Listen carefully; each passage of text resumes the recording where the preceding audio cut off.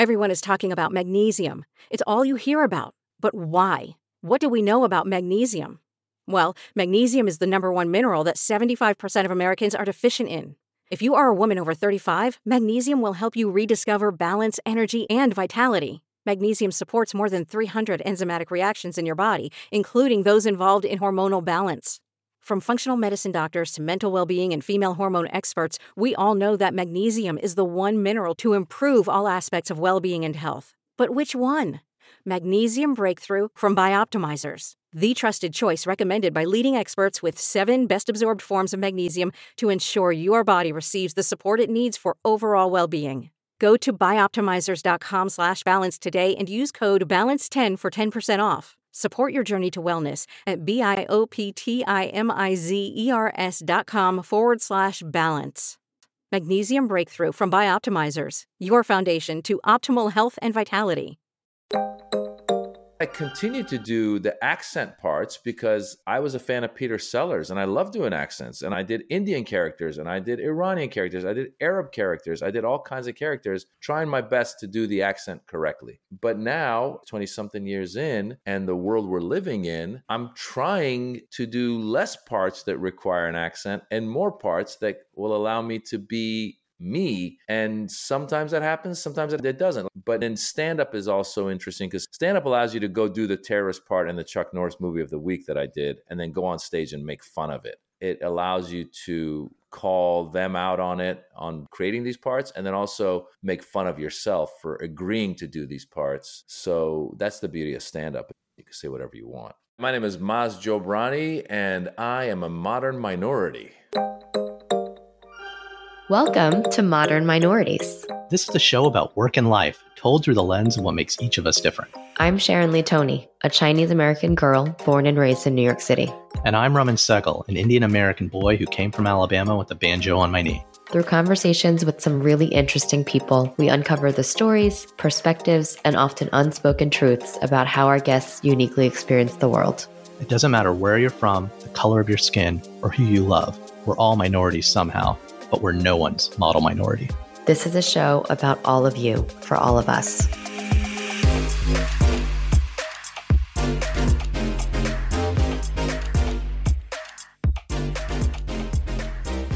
On today's show, we're talking to Maz Jobrani, a comedian, actor, entertainer that I've been wanting to talk to for a really long time.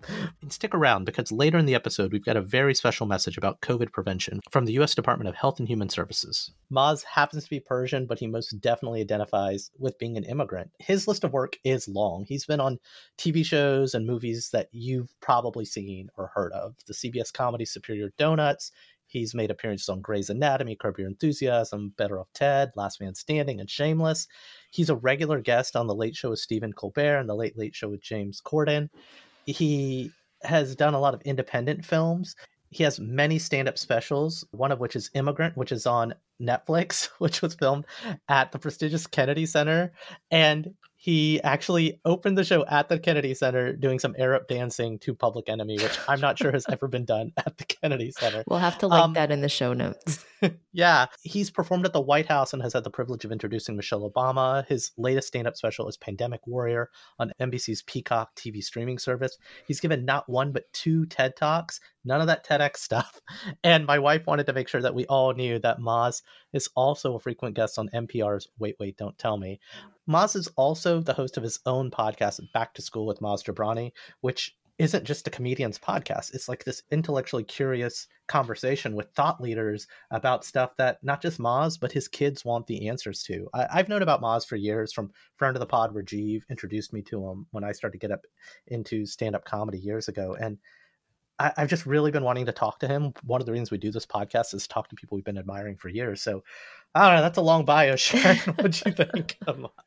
I think we got a version of Maz today that was thoughtful and empathetic and really rich in terms of him sharing his own personal experiences. And I love conversations like that. Like, I think what's always interesting to me is we watch people on stage when they're performing, or we watch them make an amazing TED Talk, and then we sit down and we really get to know someone. And it always, I love those the most because people just show up in a way that always surprises me. And it felt like we were having tea with a really good friend today. And he just looks at the world in such an amazing and intellectually curious way, and just very matter of fact, But I love conversations like that because I feel like I walk away feeling energized and inspired from those. Yeah, so we hope you'll enjoy our conversation with our new friend, Maz Jobrani.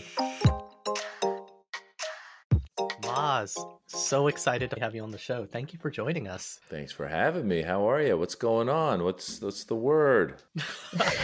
Well, the word is that people know you. You're famous/infamous, but maybe what they don't know is, actually, if they know you, they should know this, but where are you from? And more importantly, how do you answer the second question of where are you really from?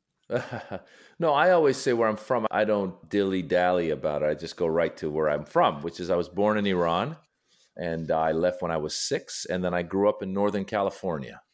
It's funny, I have an almost 6-year-old, and she is a chatterbox. She's there. She's interacting with the world. But I think of like, how much of this is she remembering? What of this is she going to remember? Because my first memories are like 3 or 4.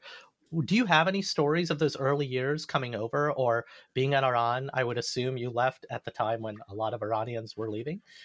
Yeah, we were in Iran and we left there late 1978. There was protests in the streets of Iran against the Shah at the time, and they were escalating.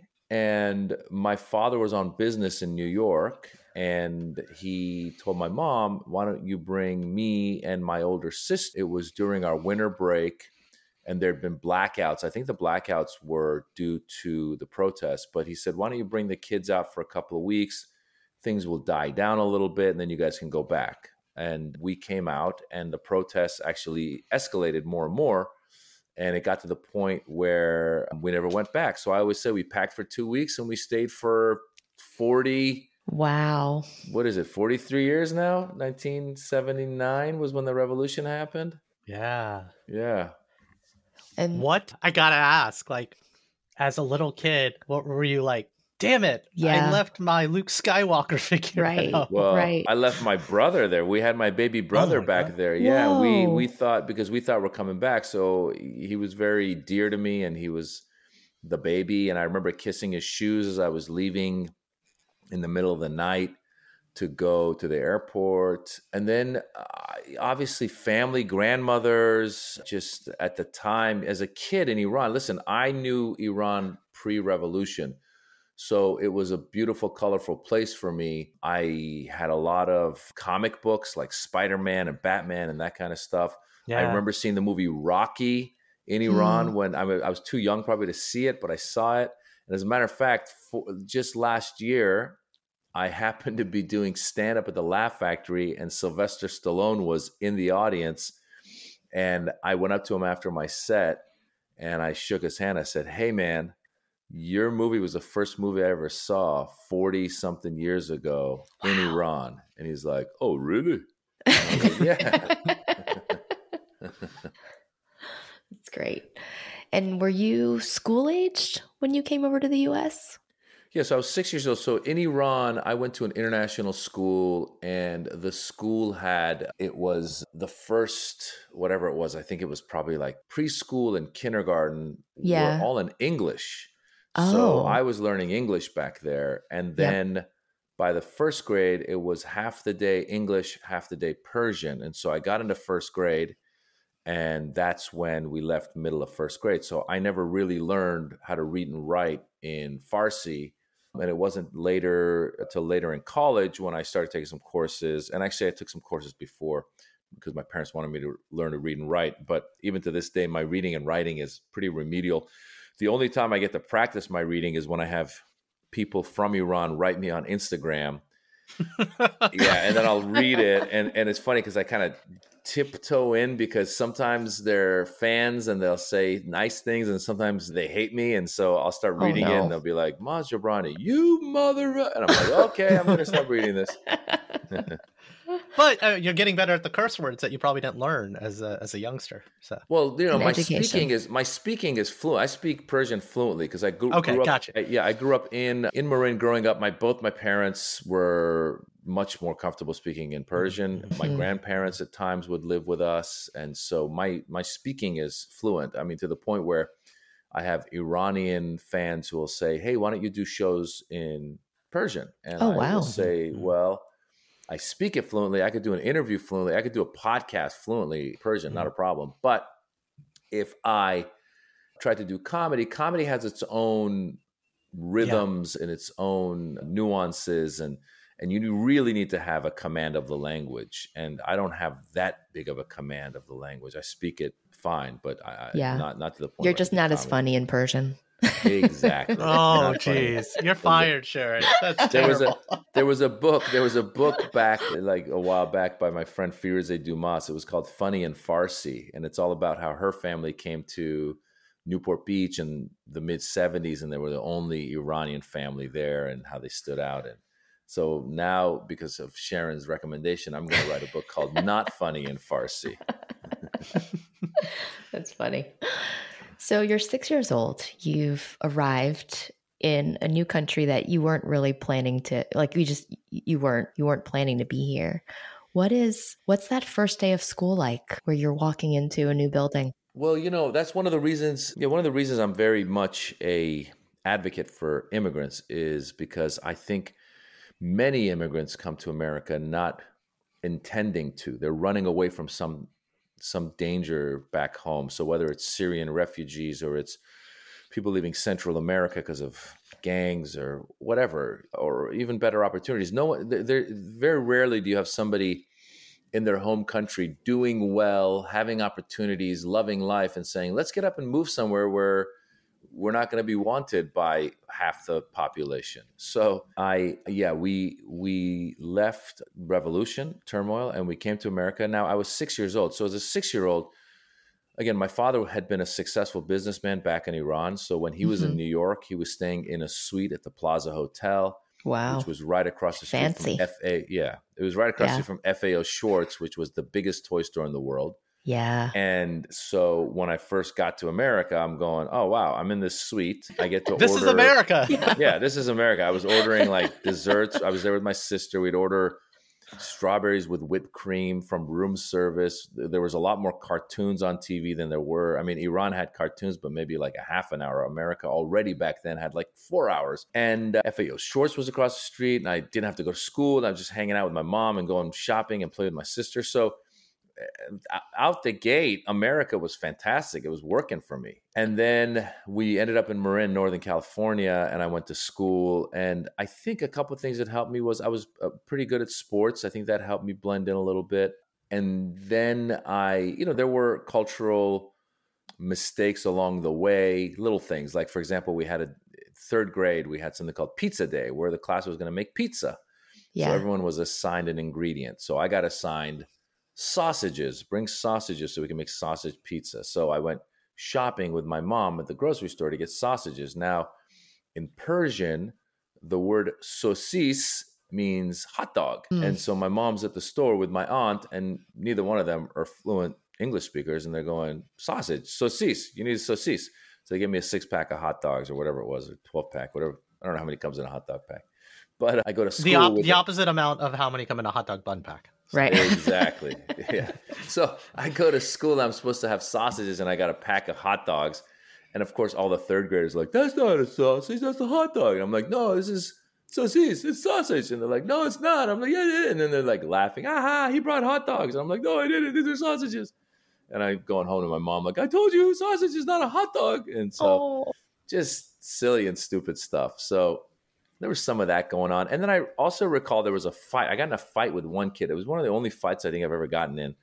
And we were wrestling to the point where the bell rang and I was still wrestling the kid, and we were still wrestling. Some teacher came out and was like, what are you guys doing? And we're like, oh, whatever. I forget what the reason was. And they're like, go clean up and go back to class. And that was around the time of the hostage crisis. So I don't know, but I assume it might have had something to do with him saying something to me about being Iranian or the hostage crisis, or something. I can only assume it had something to do with that. It could have been as innocuous as like, oh, you took the ball, but I'm pretty sure that if it was going that long, it was a little more personal. And so there must have been some comments back then. And then it was slightly later when I was in the fourth grade.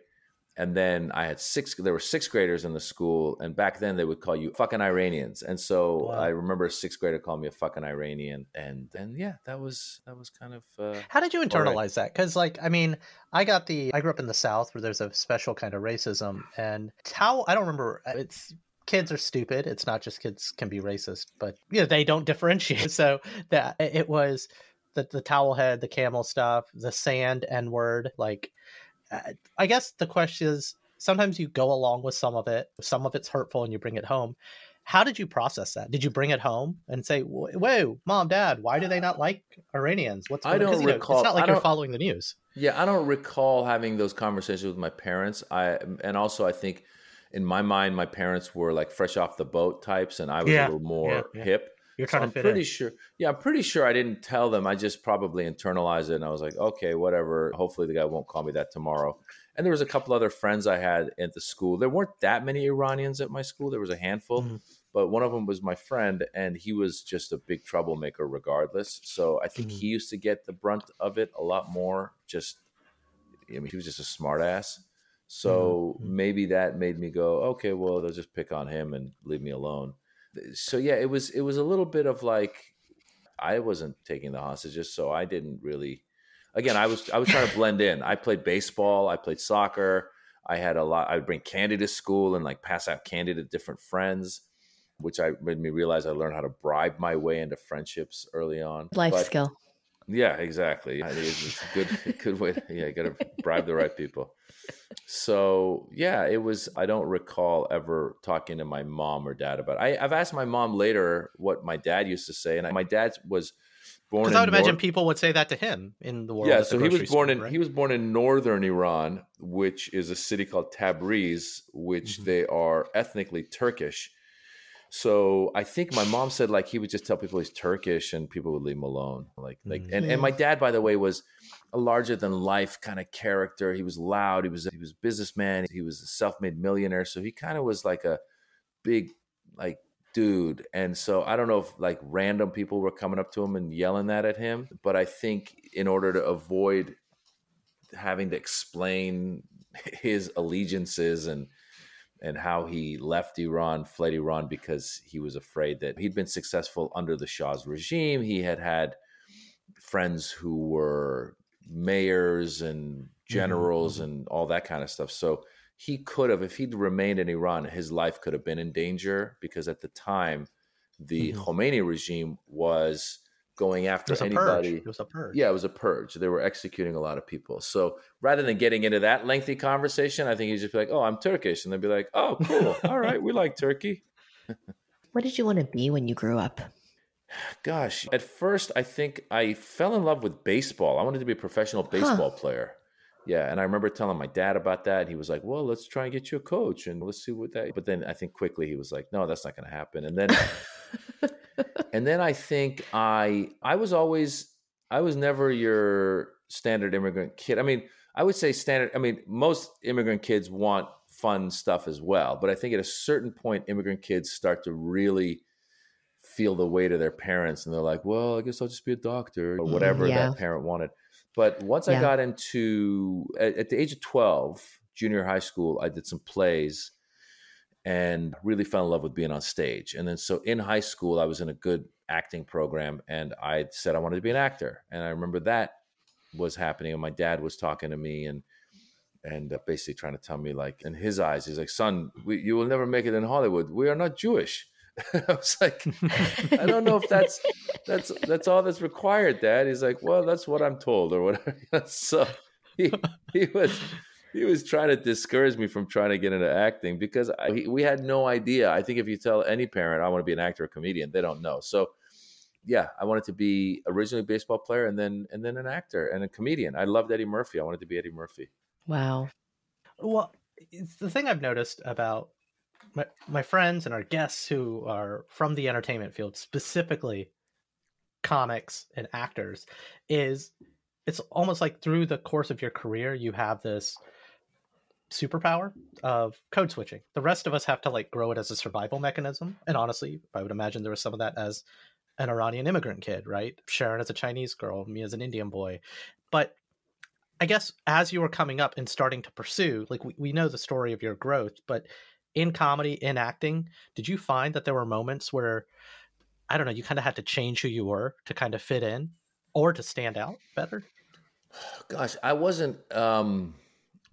not consciously changing things in the hope of like, oh, I hope they see me like this, hope they see me like that. I just came in. I mean, I again, when I did plays in junior high school and high school, I got to play Little Abner. He's some Southern dude.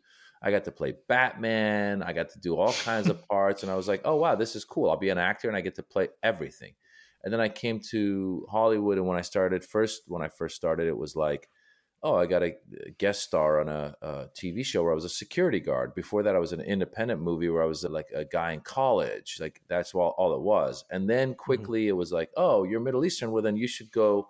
We have an audition for a terrorist part. And then that was early. And I did a couple of those. And I quickly realized I don't want to do terrorist parts. So I just stopped doing terrorist parts.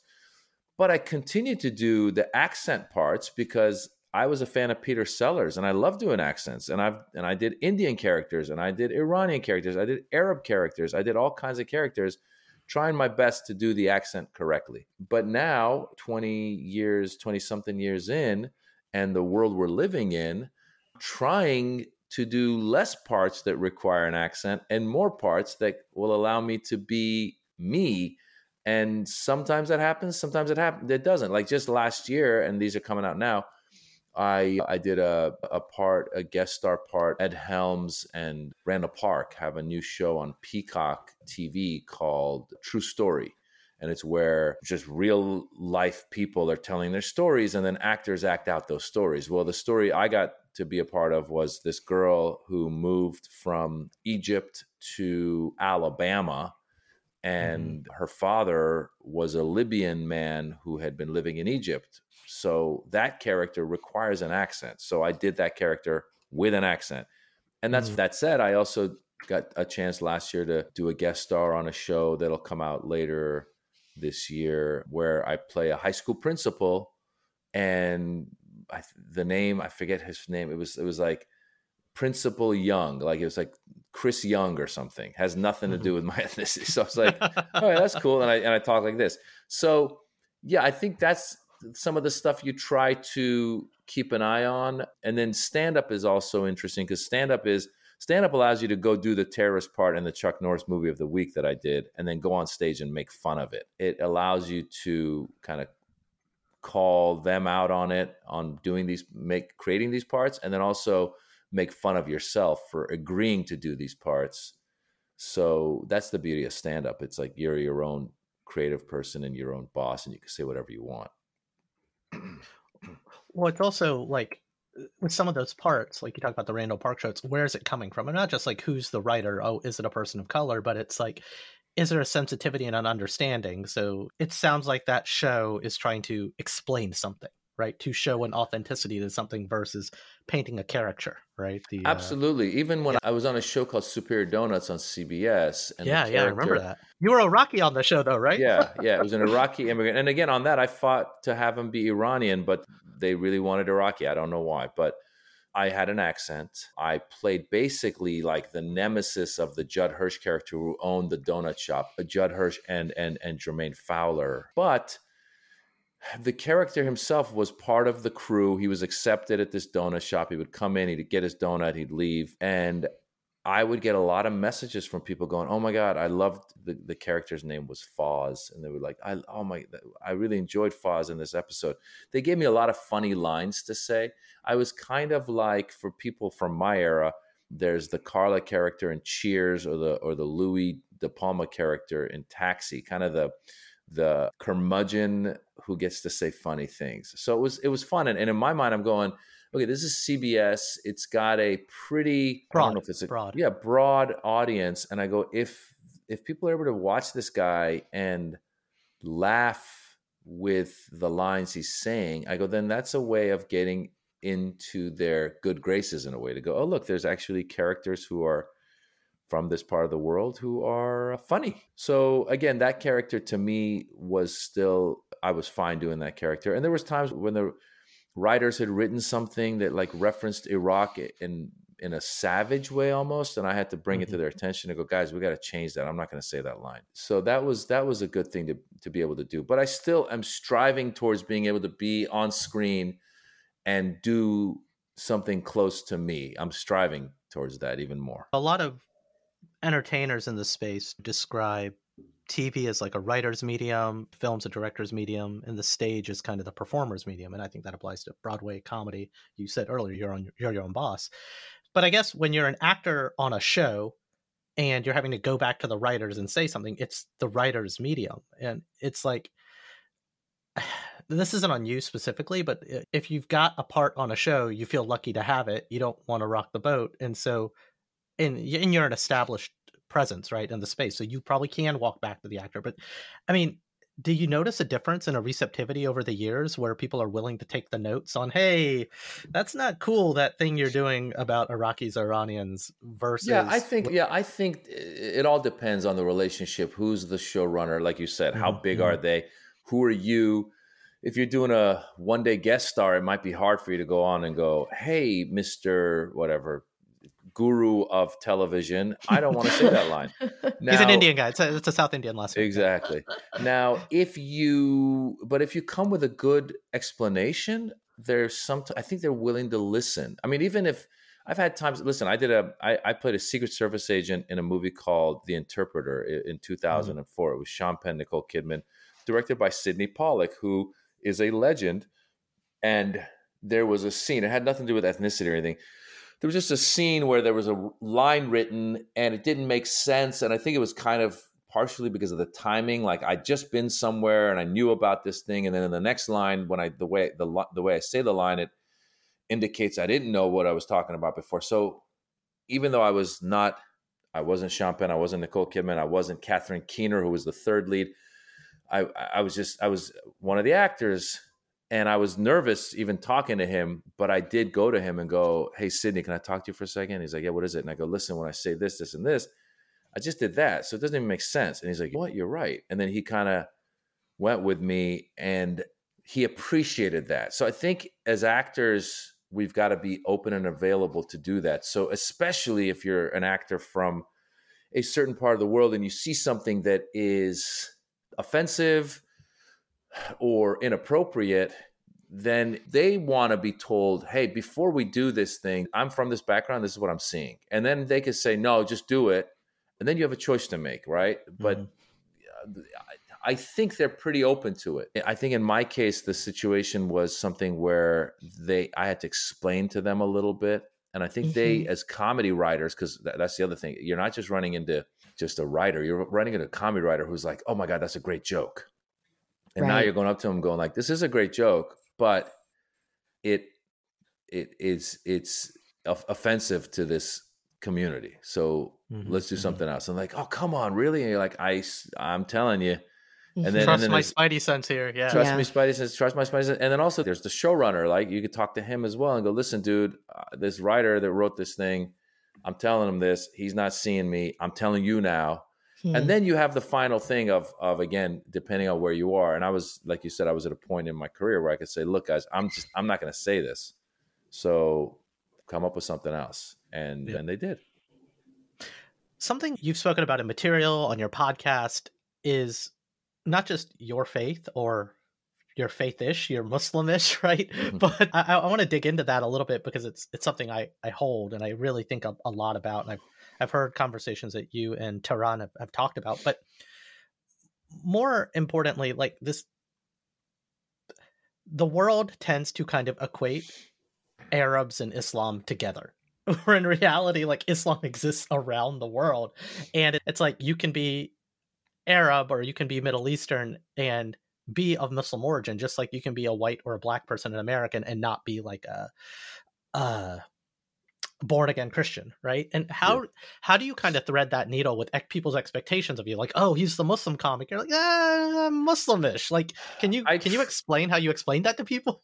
Yeah, I try to avoid labels. People try to label you all the time. People say, he's my favorite Persian comic. He's a funny Iranian comedian. I go, no, I'm a comedian who happens to be Persian or happens to be Iranian American, etc. I try to avoid that because the truth is, if you come see me at the Comedy Store or the Laugh Factory, I'm on a lineup with multi-different ethnicities and women, men, you name it. I mean, everything. It's a mix. And the audience is a mix. And I still doing well in that crowd because it's just stand-up comedy and it's my point of view. And I'm not an Iranian comedian. I'm not up there going like, oh, Iranian the whole time. I do have bits about being Iranian. I do have bits about my parents being an immigrant, all that stuff. But that said, I just try to really drive home the point that I am an immigrant first and not. So, but you bring your immigrant identity into the identity, though.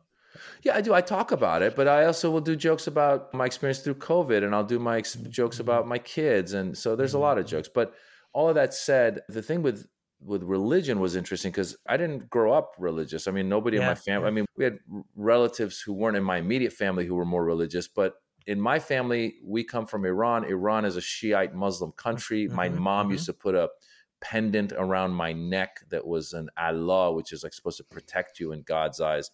And upon reflection, I come to find out that they were probably more superstitious than religious. Like they would say Allah Akbar or whatever it is. And my grandmother would say things like, if you say one of these before you drive, you won't get in a car accident. Like say, God bless or whatever. So it's that kind of stuff. So I realized, okay, we're not really religious. Nobody in my family was praying 5 times a day and saving up to go to Mecca. That just wasn't our family. So because of that, I actually also, in an effort to not disappoint the Muslim community, like originally when I first came out, I would talk about being Muslim somewhat. And then I realized I drink, I don't pray. I'm not trying to go to Mecca. I accidentally went to Mecca because I was doing a tour nearby and I went there. But all that said, I didn't want Muslims then to come. And I'm also very progressive. So I'm like pro gay marriage. I'm pro abortion, all that stuff. So I was like, I don't want some Muslims to then come and be like, oh, you presented yourself as a Muslim and you are drinking and you believe gay marriage is okay. And I was like, all right, then I'm just going to say I'm Muslim-ish because I fit the profile. If you start looking the culture, if not the faith in the religion, the culture, and also the way that Americans would maybe see it and be like, oh, whatever. Well, I think that's an important notion because Muslimish, so much of what you do, I mean, the tradition and the faith, it's a Middle Eastern Muslimish, Yeah, like exactly. Yeah. Because people really forget that, like, Islam's pretty big. And I was raised Hindu, I'm an atheist, but like, it is a massive world religion that just is dominant in the Middle East, but it's dominant in Southeast Asia and parts of America. Also, Americans are dumb, and it's not just... They are. Yes, I agree. No, I agree. I agree. Americans are dumb. And I'll throw myself in there. I am very ignorant about other people's cultures because we are isolated. We're in this island on our own. It's huge. We don't have to learn about anybody else. And our curriculum doesn't teach about anybody else. And then you get a guy like Governor DeSantis going, oh, I want to pass a law where if there's anything taught that makes a white person feel uncomfortable, that parents can request that to be stopped from being taught. And I want to be we're selective because we're rich and powerful and on an island. But it's but why wouldn't you want? That's my problem. Is like I'm like, listen, motherfucker, how much people of color were demonized growing up, and like if I had a chance to raise my hands and be like, hey, teacher, stop talking about the hostage crisis. Hey, teacher, stop talking about terrorists. Hey, teacher, stop talking about brown people that way. Or hey, kids, stop. Then I'd be living in denial. History and geography is a lot bigger than we make it. And therefore, you end up with a bunch of idiots in this country who go, oh, because there's a mosque down the street, that means Sharia. They're trying to bring Sharia law to our neighborhood, and we need to burn it down. I mean, it's like, really, dude? I think representation, like I'm all in the camp of representation. I need a little Muslim girl to see Kamala Khan, a little black boy like my nephew who's half black, and Sharon's half black kids to see Miles Morales. Like, you need that. But what you also need, so my daughter's half Chinese New Year's is coming up as we record this. I want my daughter to feel included and represented. But I need all those other kids that aren't Chinese to know that this is a big normal thing, so you can get away from just the stereotypes. Does that make sense? Like, I think white kids need to know about Ramadan, if that Absolutely. makes sense. I mean, that's Right. why Yeah. this whole thing of like, oh, critical race theory. Critical Yeah, race theory exactly. is just, it's history. So Yeah. you're saying, oh, let's just Yeah, gloss yeah. over the whole race, the whole slavery thing. Let's jump right to that part where whatever, I don't know. Okay, gives a other- speech. Barack Obama's president. We're all happy. Yeah, and it's so Yeah. stupid. Like Yeah, we should yeah. want, like even if I'm a parent of white kids, I want my white kids who are living in privilege, let's say, because not all white kids are living in privilege. A lot of them aren't. A lot of them live in Sure. poverty. So, but if I'm living like the perfect life, I want my kids to know that there was good and bad, that there's blood on the hands of this country, and and that's the only way we learn and move forward. And the next time there's a war pending, we go, no, we don't want to get into war with another country that we have no business getting into war with. So I don't understand this thinking. It's really, getting in on your side and your team, and really just trying to present your team in a way of like, oh, it's only national anthems at football games. That's all we do. We do football games, national anthems, and we root for our players, and our players are all pro America, and and everybody is rooting for the soldiers. And it's just like, really, like that's, we've done it. America does a good job of brainwashing a lot of people. All you got to do is watch an army ad, and it's like, be in the army and you'll walk up a mountain and the eagle will fly over your head. And meanwhile, it's like, no, you're going to end up with PTSD and killing people with beards for no reason. Right. So this is a great country. They're great at marketing, and they've marketed this fantastic Make America Great Again bullshit.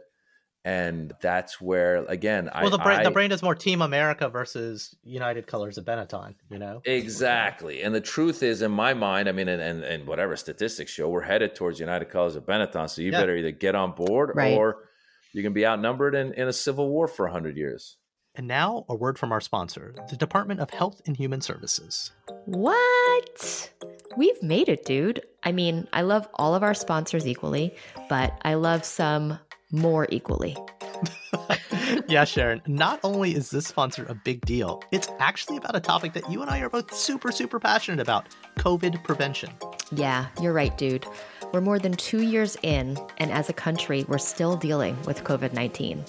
This is something we can't help but keep in mind in our day-to-day lives at home and work, especially for those of us with immunocompromised people in our lives, our kids, our parents, and even all of our friends' kids and parents. And we want to make sure all of you, our super smart, savvy, and good-looking listeners of this pod, are vaccinated and boosted. And that you're encouraging all of the folks in your lives to do so too. This AAPI Heritage Month, we can honor our AANHPI heritage communities and families today by getting vaccinated for a safer tomorrow. Wait, Raman, I thought it was just AAPI, Asian American Pacific Islander. What's the NH in AANHPI stand for? It's Asian American, Native Hawaiian, and Pacific Islander. Oh, snap. We got to get some of them on this podcast. I think we need to go on location to record a chat with some Native Hawaiian guests in their native Hawaiian islands. I'll settle for any Pacific Islands. True that. But wait, hang on. What are we talking about again? We're talking about making sure we're all vaccinated. And boosted. And boosted.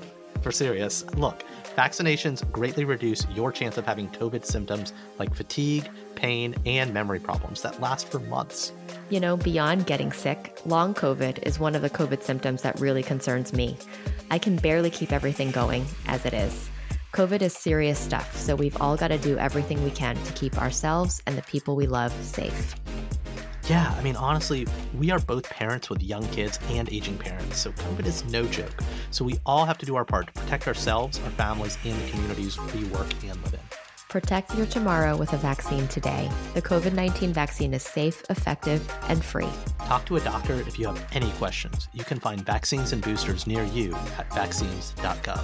We can do this together. This spot was paid for by the U.S. Department of Health and Human Services, who we are big fans of. And now, back to our show. So you mentioned something a little while ago, and I just want to bring it back because I'm just so curious. You were talking about leaving your baby brother back in Iran. And I'm wondering how that, like, what happened there? When did you finally reunite? Have you reunited with him? And how did that whole thread happen? Well, what happened was when he was left, there was a baby, and we had a nanny that he was very close with, and then we have grandmothers and other relatives nearby, aunts. So I think I've tried to play this timing in my head. I think that so we came late 78, and then at that time, my mom was pregnant with my youngest brother now, who was born in July of 79. And if I'm not mistaken, gosh, my other brother came out right around that same time. We were able to get him out with an aunt or somebody who flew here with him, and he came. And I think when he first came, he was probably a little distance from us because he's a toddler. I think at the time he was maybe around 2.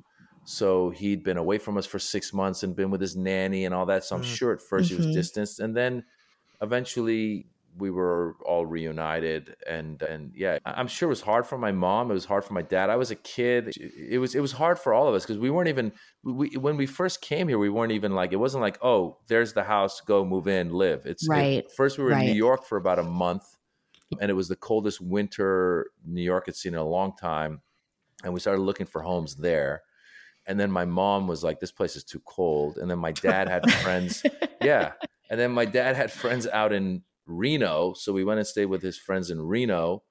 And then my dad was a big gambler. So we ended up at the MGM Grand Hotel in Reno. Wow. He's gambling, and they're giving him, they call it a a penthouse whale. Suite there too, yeah, right? They're giving us suites. And then Yeah. that's You're having when a really good first couple months in America, Maz. I know. A nice little Video run you had games. there.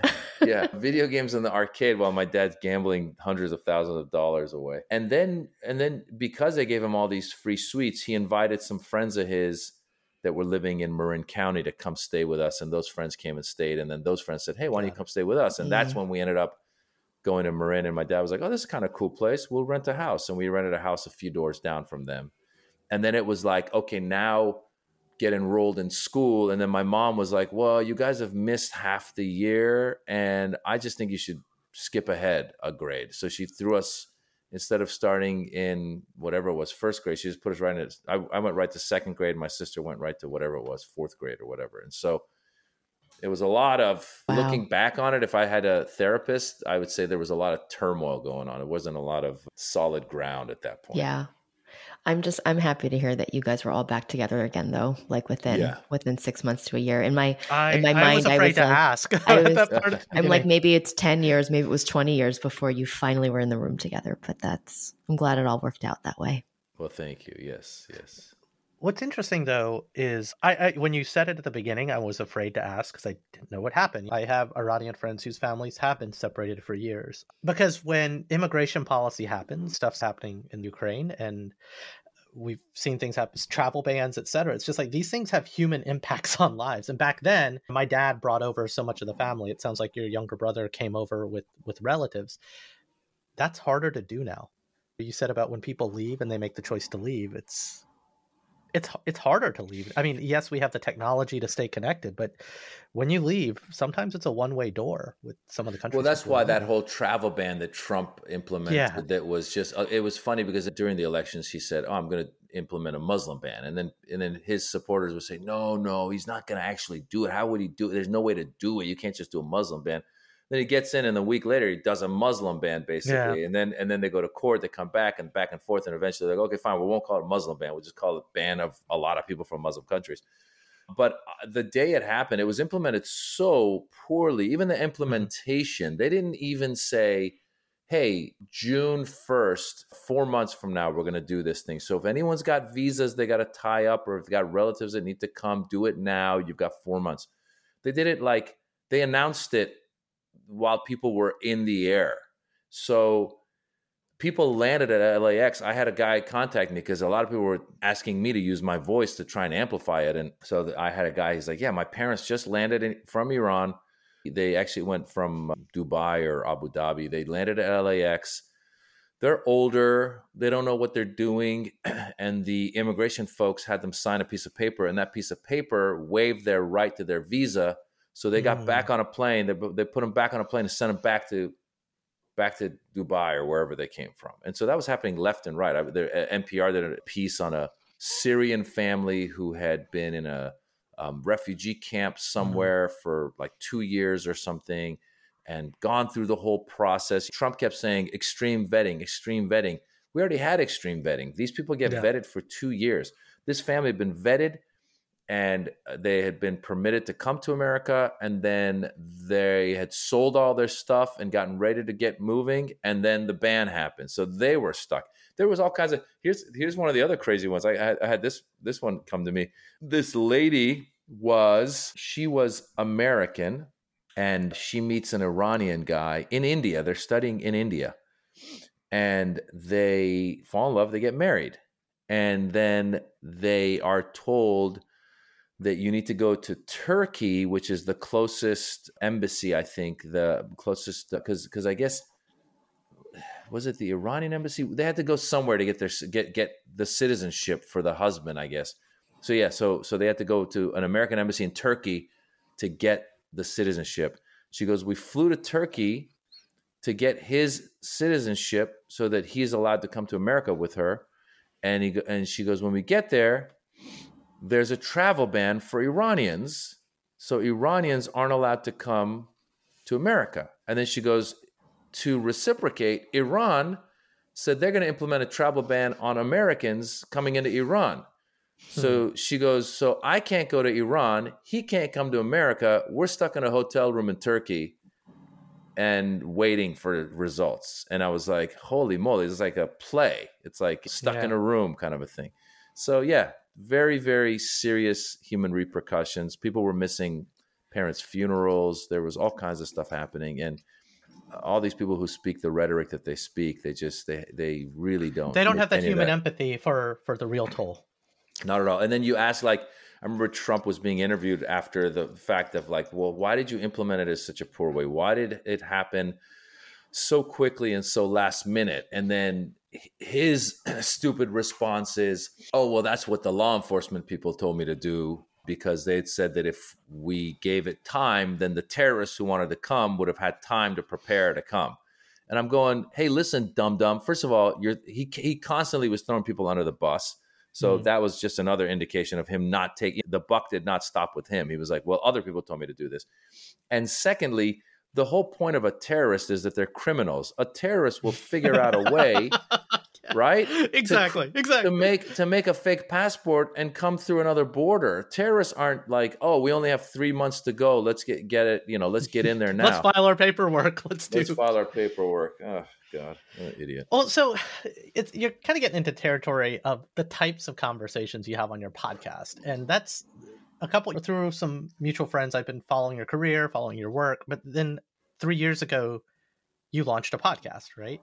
And I want to talk about Back to School because, one, the show is great. You talk to and nerd out with people you want to talk to and people I love, right? Like, be it Reza Aslan or just the folks you talk to are people I want to nerd out with. It's not like, oh, I'm a comedian, I'm going to talk to my comedian friends. And you do that every once in a while, but it's like, no, I want to know stuff. But the origin of the show is, I don't even want to, can you explain the origin of the show, why you decided to do this show? Because it really like touches my heart into why Sharon and I do our show. Yeah, the origin of the show came about because my kids at the time, now they're 10 and 13, but when we first started, there were, 7 or 8 or something like that, 8 and 10. They would ask me questions that I just didn't have the answers to. And I thought, well, rather than Googling stuff, let me try and bring experts on and we'll talk to them and learn from them. And we'll try to make that learning fun and laugh and go from there. So every episode starts with a question that's asked by one of my kids. And I'll say, for example, I had a guy named Frank Figluzzi on. He's great. He's a former FBI deputy director or something like that for counterterrorism. So I tell my son, I go, yeah, this guy deals with now he's an analyst, but he used to be in the FBI, counterterrorism. And I go, what's your question for him? And he goes, oh, ask him if he's ever shot somebody. And I go, okay, that's a good question to ask.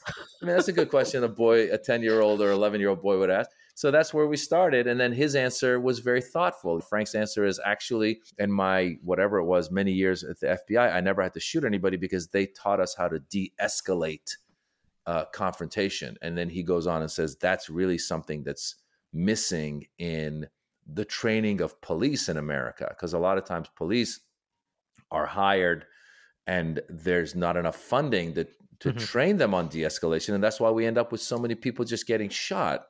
And so it led to an interesting conversation. And so, like you said, a lot of times I just bring people that interest me and we talk to them. And it's run the gamut from athletes. We talked to Ricky Williams about his experience with cannabis and all that stuff, all the way to just, he had a lot of enlightening. I mean, he told his story. Here's a story he told that was really interesting. He goes, because I asked him, when did you first discover weed? And he said, I think it was his senior year in college football.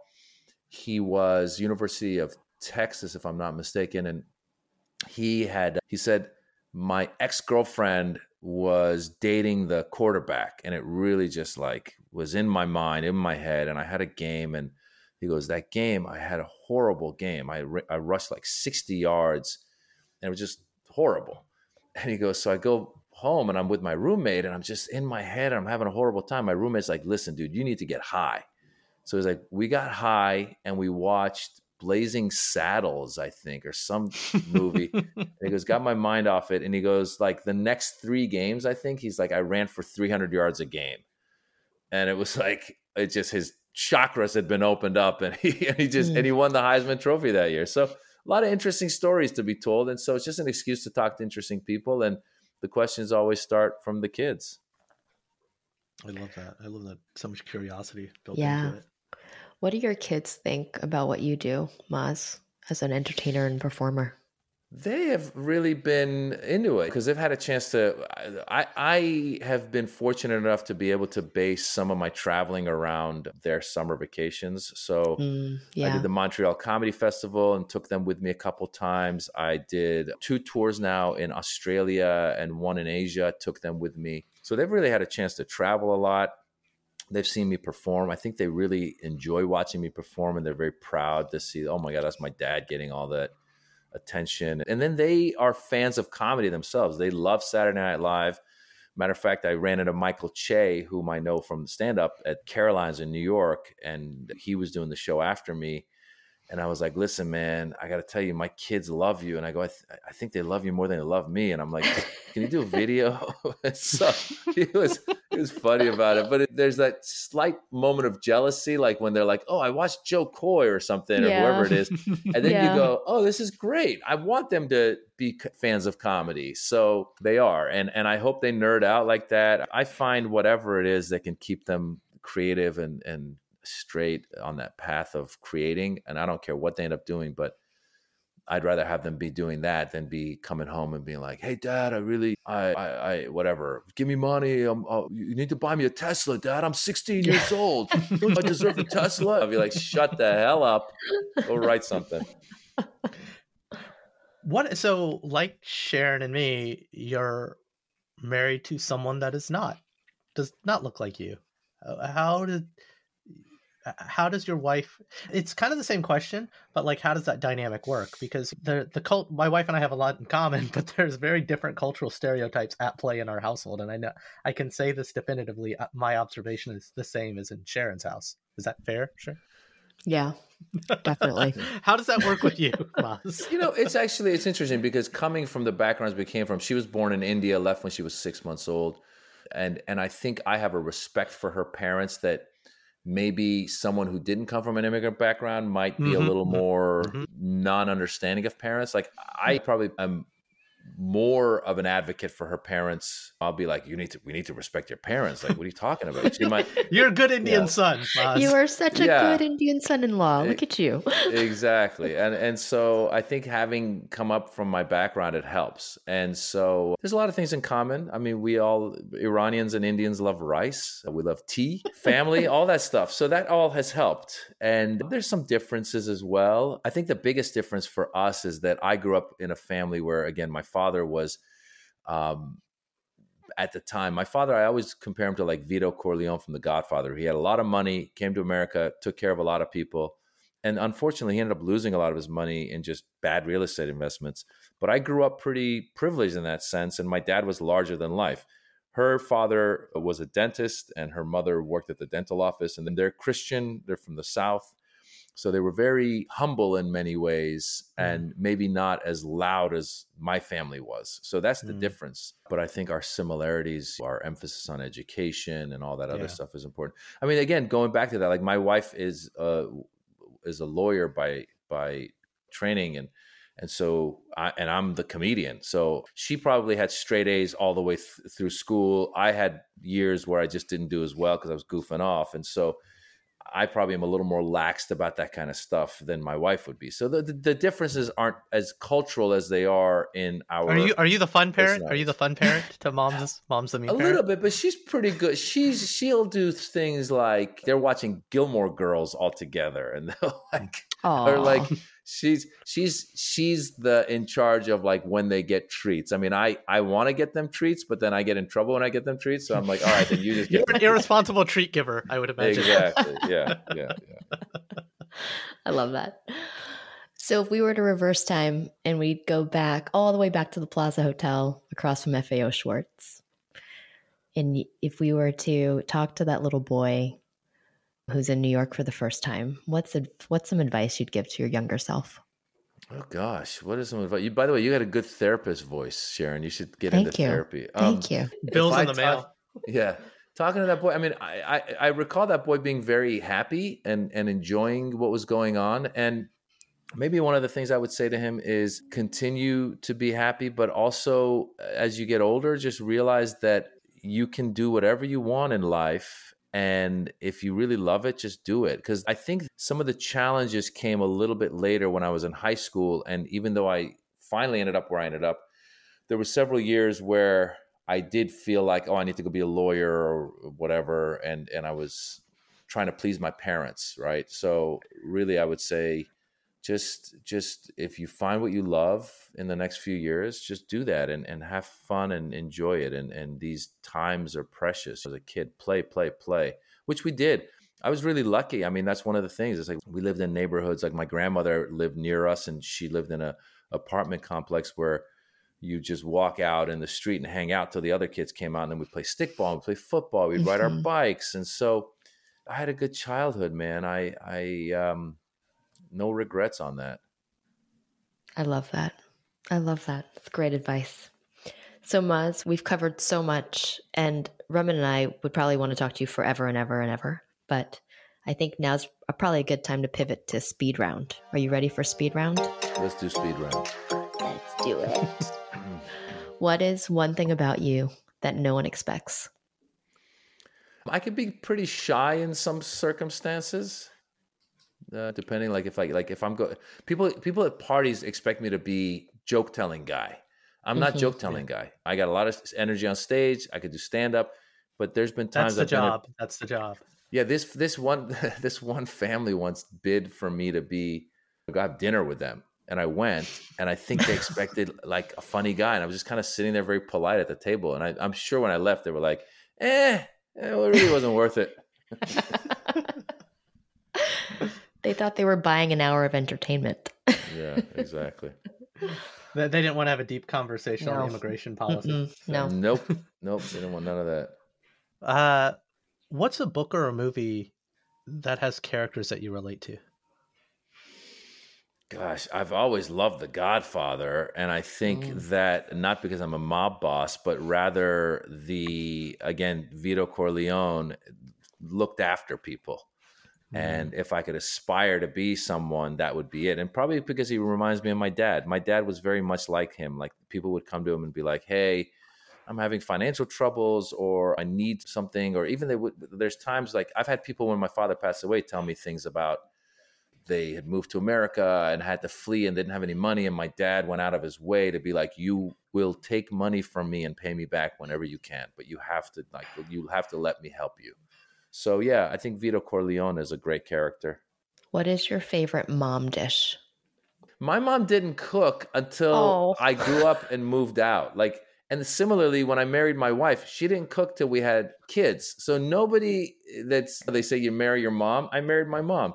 But now my wife cooks, and she cooks some amazing stuff, and she tries to cook healthy all the time. And thank God, because she's cooking for the kids, but I get to participate, and I'm loving it. And my mom has come around and learned to cook as well. Usually if it's my favorite, it would have to be a Persian dish. There's a Persian dish called korme sabzi, which is rice base with a broth on top that's kind of got a little bit of sourness, but it's got a lot of greens and vegetables and beans, and it's just delicious. Persian food is one of the best foods in the world. Yeah, that sounds delicious. What's your least favorite food? Quiche. I don't like quiche. It's disgusting. Quiche. Definitive. Wow. Yeah. All kinds of quiche. I don't like quiche. Don't like the texture. Don't like it. I ain't into it. Interesting. It's like the egg's trying too hard, right? Yeah. My husband's like, is this a pie? Like, is it a dessert? I'm like, no, it's a quiche. And he's like, he feels the same way. He'd agree with you on that. Who is someone out there that you'd want to interview on a podcast? Barack Obama. Yeah. Oh, come on. You actually stand a chance at getting him, but okay. Yeah, man. You should reach out. He would totally be on your podcast. Let's do it. Maz, what does being a modern minority mean for you? Modern minority, I suppose, somewhat evolved in our thoughts. I mean, because I guess, I'm going to mix minority with immigrant, because I'm an immigrant minority. I'm not a minority who's been here for several generations. And so a lot of immigrants who come from our parts of the world, whether it's Iran or India or China, they probably have conservative values. And I would say modern minority or modern immigrant is somebody who has come to America and is a lot more progressive and kind of wants to. We're the ones who are telling our parents, Mom, it's okay if your kids get tattoos. That's fine. It's not the end of the world. We're those people. Your kids are totally going to play that clip back on you in a few years. So I don't mind. Well, Maz, I just appreciate you spending the time with us, but just what you've been doing in the space and how you continue to evolve beyond a comic, beyond an actor, becoming an advocate, and honestly just being curious and learning every week with us, for us. So thanks so much for spending the time and doing the work that you do, man. It means a lot to us. Thanks for being here, Maz. Thank you guys, and I'm looking forward to listening, and have a wonderful day, and stay modern, stay minority. Does that work? And that's our show. Like what you heard? Please subscribe, leave a review, and a 5-star rating on your favorite podcasting platform. Now more than ever, people need to be hearing these stories. Please share our show with a friend or 3. Want to learn more or got something to share? Visit modmypod.com or email us, himom@modmypod.com. You can also follow us on Instagram and Twitter @modminpod. We'd love to hear from you. That's it for now. I've been Raman Segal. And I'm still Sharon Lee Tony. Remember, we're all modern minorities out there. We'll talk to you soon.